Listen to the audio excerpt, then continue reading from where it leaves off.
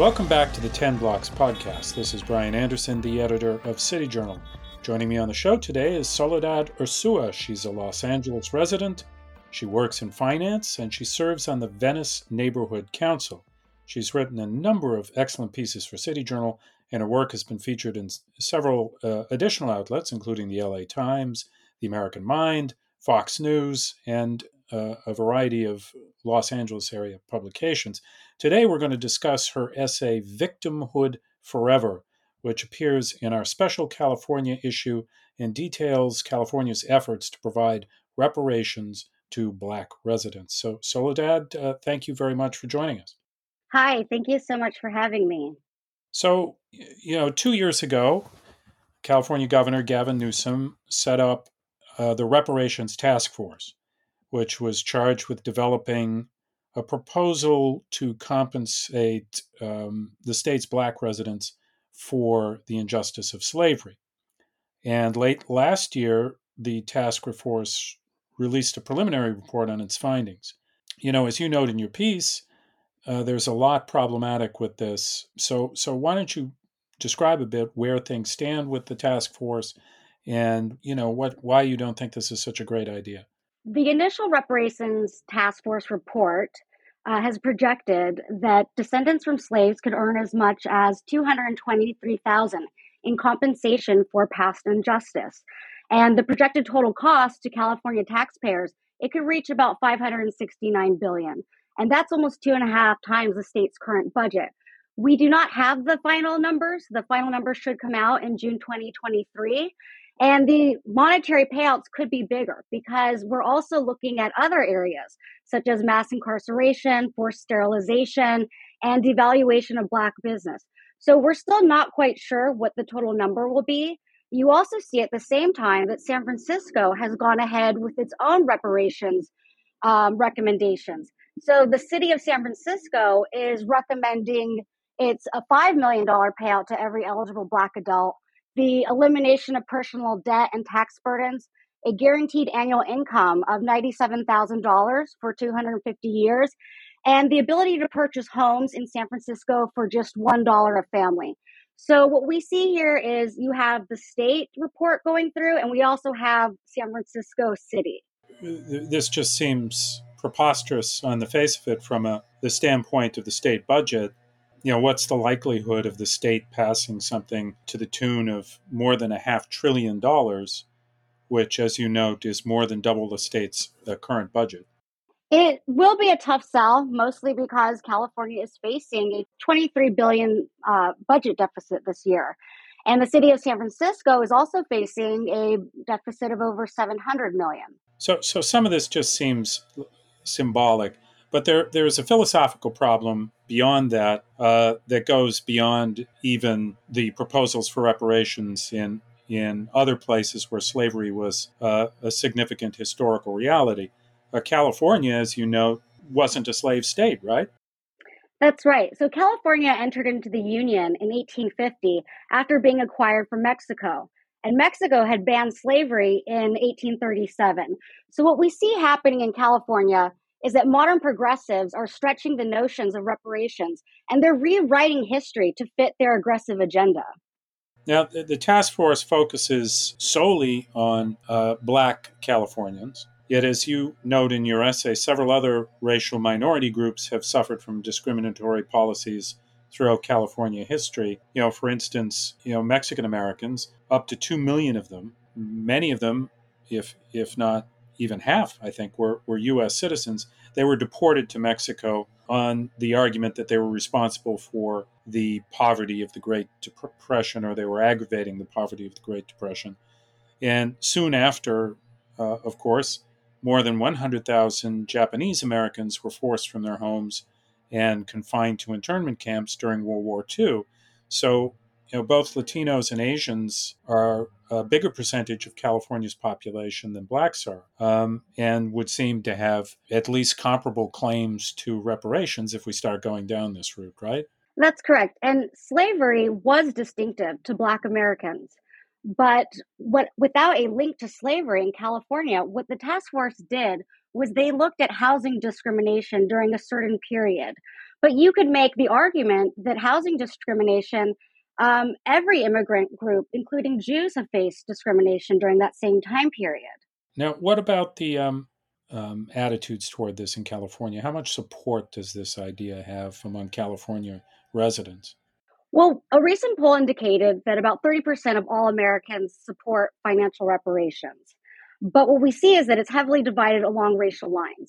77% of Black adults approve of this, but only 18% of whites, 39% of Hispanics, and 33% of Asians agree. So we see that it also skews heavily by political affiliation. Those who lean Democrat are pretty evenly split with 49 in favor and 48% in opposition. But 91% of voters who lean Republican are opposed to this concept. It's often the case that what gets cooked up in California soon spreads to other parts of the country. Also, the case with reparations, right? There are other states that are starting to develop similar plans. So that's why I think not just Californians need to be concerned about this development and paying attention to it. That's right. States such as Maryland, New Jersey, New York, and Oregon have tried to introduce proposals, but only California has advanced this. And, what we see here is that the timing is, quite beneficial for Democrats. Democrats have very few policy issues to run on in 2024. We have an unstable economy, an open border crisis, and in major cities, you're dealing with spiraling crime. So perhaps the concept of financial reparations will become a 2024 top of ticket issue for the Democratic Party. Interesting. Now, as you analyze in your essay, the task force report does point out some real issues. Perhaps the most important is what's happening with Black kids in public schools in California. Could you respond a bit to that argument as you develop it in the piece? The report calls out the state's failing public education system. And this is a real civil rights issue that deserves far greater outreach. When we look at reading, 77% of Black kids and 64% of Hispanic kids do not meet state reading standards. And it's worse when it comes to math. 84% of Black children and 79% of Hispanic children do not meet state math standards. So this is something that is a real civil rights issue. And what many of the critics say is that California just needs more money. But money is not the answer because California spends nearly 16,000 per student and we rank 19 out of 50 states in terms of spending, but educationally we rank 44th out of 50th academically. So this is a real failure here and without education there is no future for minority children. Education is destiny, and it's your ticket out of the hood. Yeah. Now, what does the reparations task force say about um, improving academic performance among minorities in California? Is it just throw more money at it, or do they have a more nuanced argument? Currently in California, where you live determines where you go to school. So this is a form of redlining by your zip code. So poor kids end up going to failing schools. So what the task force is calling for is, porous school district boundaries, which so it allows you to be able to go to different schools, inter-district transfers. And these recommendations would perhaps make the biggest impact on not just Black children, but all minority children in California. And this is a step that could be done immediately without any reparations needed. And what we find is that minorities often support school choice. And so, one thing that Governor Newsom could do immediately is overhaul the schools. If he wanted to better the lives of non-white children, he could support opportunity scholarships, vouchers, charter schools. So there's a lot that he can do without going down this route of financial reparation. And so the report's due in June, right? That's correct. We'll find the final numbers. Yeah, it'll be interesting to see what kind of response it gets and where it goes from there.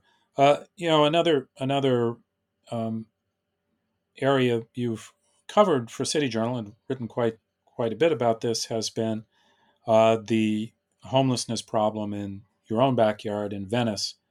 I recently, as you know, was out in LA and spent some time in Venice, and it was the first time I'd been out there since the beginning of the pandemic. And I have to say, the parts of Venice I went to seemed better when it came to homelessness than they did when I was last out there. So I wonder what your take is as someone who's seeing this on a daily basis, and what's the state of play.